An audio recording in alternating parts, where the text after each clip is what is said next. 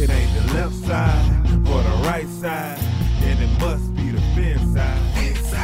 It ain't the left Thank you, side. Solo D. Welcome to another episode of On the Fin Side here with Kat and Paul. Follow us on Facebook, Twitter, Spreaker, iTunes, YouTube, iHeartRadio, and Spotify.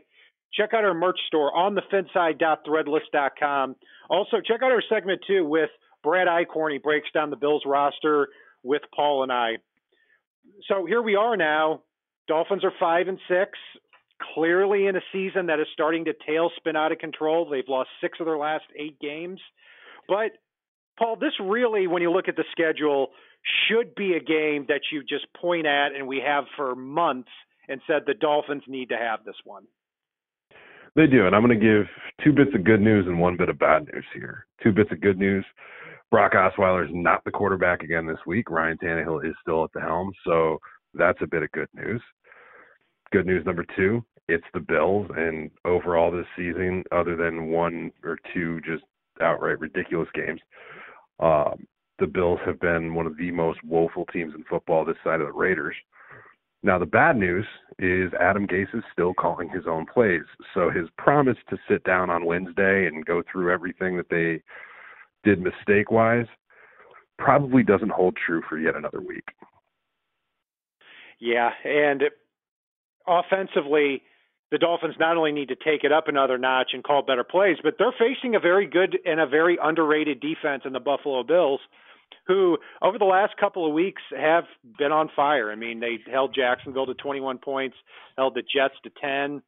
On the season, to opposing starting running backs, they're averaging allowing 3.9 yards a carry.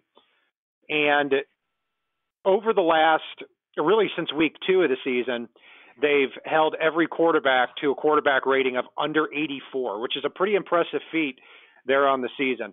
Offensively, Paul, Ryan Tannehill had a quarterback rating of 119.4 last week. A lot of that obviously not coming in the fourth quarter, but definite improvement at that quarterback spot.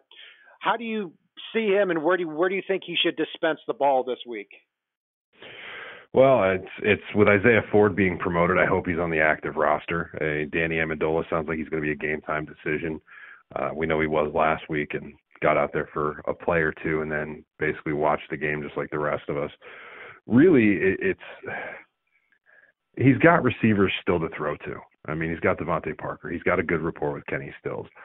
I don't know if I trust Mike Gesicki at this point. I'm hopeful that Nick O'Leary gets some catches in this one. But really, it's going to boil down to if the game is in any way close. I believe in analytics, but Adam Gase uses analytics to hide some really sissy play calling at the end of games where he's afraid to lose games. And that terrifies me because the good teams are the teams that play to win. And when push comes to shove and the game's on the line, he plays to not lose using analytics when you look at some of the things that have come out. And that scares me, and that's where he needs to just uncork it, and win or lose, I can accept that fact if the team mans up and goes for the win, as opposed to playing not to lose, and maybe we win, maybe we lose. Either way, we've still got a bad taste in our mouth after the game. And I don't mean to go down a rabbit hole about last week, but yeah, you're right. And to go a step further, I'm not even all that mad with, as other Dolphins fans are, about what happened in the fourth quarter.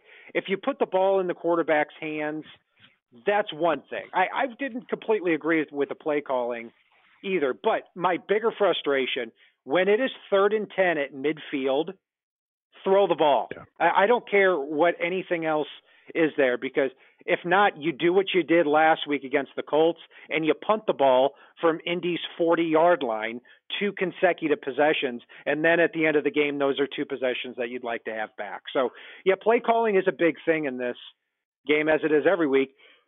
I actually think it may work out to the Dolphins' benefit that they don't have Albert Wilson, and Jakeem Grant was just officially put on IR, and Danny Amendola probably won't play, but could be a game-time decision. We'll see. I think it's going to make them have more tight ends on the field, and that's where you can get Nick O'Leary and Durham Smythe out there, and maybe play some six and seven offensive lineman types of looks, run the ball a little bit more effectively, and get some balance. So that's what I'm hoping the Dolphins can do here against Buffalo on offense.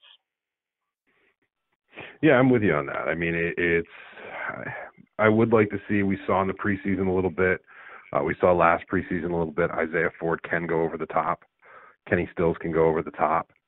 Devontae Parker, if he took his happy pills this week, can go over the top. So they do have the personnel, and they do have Tannehill back at quarterback. So they are able to do some things to take the top off the defense and open up the running game. Whether they do that or not, that's going to be one of the biggest keys in this game. One positive note on offense last week is the Dolphins scored on the first possession, which was the first time that happened since October 22nd, 2017 against the Jets. If they can do that again, it's very, very important because they're going to be at home. And if you get a lead on this Bills team, I think you can kind of lean on them the rest of the way with this defense. I do expect the defense to come out and play a good game, kind of like they did against an inferior opponent with the Jets a couple of weeks ago when they won 13-6.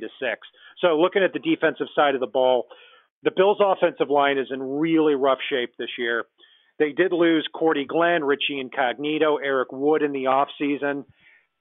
I mean, at the tackle spots, Deion Dawkins is a very good player at left tackle, but at right tackle, Cameron Wake has notoriously abused Jordan Mills. And on the interior of that line, you're going to have players like Russell Bodine, Ryan Groy, Vlad Dukas, players who are frankly journeymen at best. So I see the Dolphins being able to pressure the quarterback and possibly either forcing Josh Allen into mistakes or forcing him to tuck down the ball and run it a little bit more. Completely. They've got a lot of Sam Youngs along that offensive line, to take it a step further. And that's something that we should be able to see Miami create a little bit of pressure up the middle. And the onus is really going to be on the right defensive end to get around whoever that is, whether it's Branch, whether it's Quinn, whether it's Charles Harris, to get past. And if they can do that, the rest of the D-line is going to be chasing them all day. So Josh Allen will make some rookie mistakes, and that could be huge. I expect to see Xavier Howard play some games with him. I expect to see Rashad Jones play some games with him. And actually one of the guys, since you brought up the Jets game, that I've been thinking about as well, that could have a huge game in this one, could be Jerome Baker. Given the fact that he has shown the ability to cover tight ends, given his speed, he could have a fun day, especially if they blitz him a little bit too. And Josh Allen doesn't know where he is. I love the development of this guy on our defense. I do too. He covers a lot of ground, and I think right now you have to say the arrow is really pointing up for Jerome Baker. And even though Raekwon forced a fumble last week, probably pointing down a little bit for Rake. Josh Allen, interesting quarterback with an interesting stat line last week. So he starts off the game in the first 11 minutes, 4 for 5 for 125 yards and a touchdown. Bills are up 14-0. The rest of the game, he goes 4 for, I believe it was 17, 4 for 17 the rest of the way, or it might have been 4 for 14, one of those, for 35 yards. He also ran the ball 13 times for 99 yards. And I think if you pressure Allen and you take away that running ability, then he's going to have a lot of trouble, because even as bad as the Dolphins defense has been this year, one thing they have taken away from opposing quarterbacks is their ability to run. Yeah, and I know we've talked about that last week. We talked about it before the Green Bay game. We talked about it after the Tennessee game with what they did schematically. And while I won't pat Matt Burke on the back for much this year, he has schemed the wide nine well to deal with mobile quarterbacks. So that could be a benefit for Miami in this game. But really, I think it comes down to the fact that, this is a rookie quarterback who doesn't have a full season under his belt right now, to this point with the injuries that he's had. So he's still in one of his first few NFL games.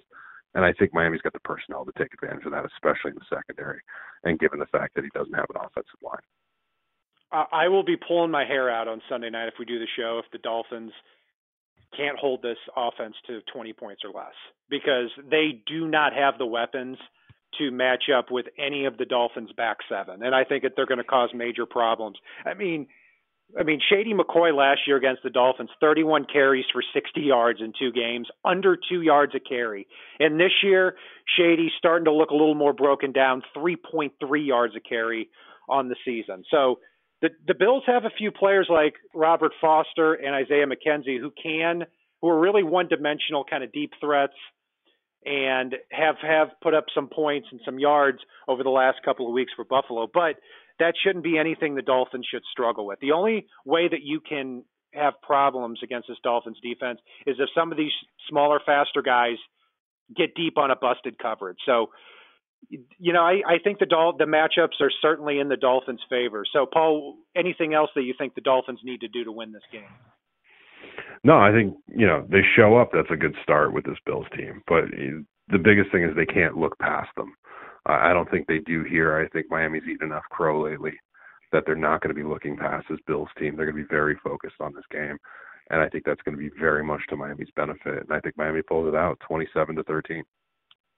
Yeah, I was thinking 20-9. I think it's going to be another big day for the Dolphins defense. They're going to force Josh Allen into a couple of interceptions. And it's that's one thing that's fun to see on the Dolphins defense this year. They have 17 interceptions this year and a lot of speed and a lot of youth in the back seven. Get a new defensive coordinator after the year and rethink this defense. And I think the Dolphins are going to be in good shape moving forward. That will do it for our breakdown of the Miami Dolphins-Buffalo Bills matchup here this Sunday. The Dolphins are favored by 5 points, looking to get to 500 on the season. You can follow us on Facebook, Twitter, Spreaker, iTunes, YouTube, iHeartRadio, and on Spotify.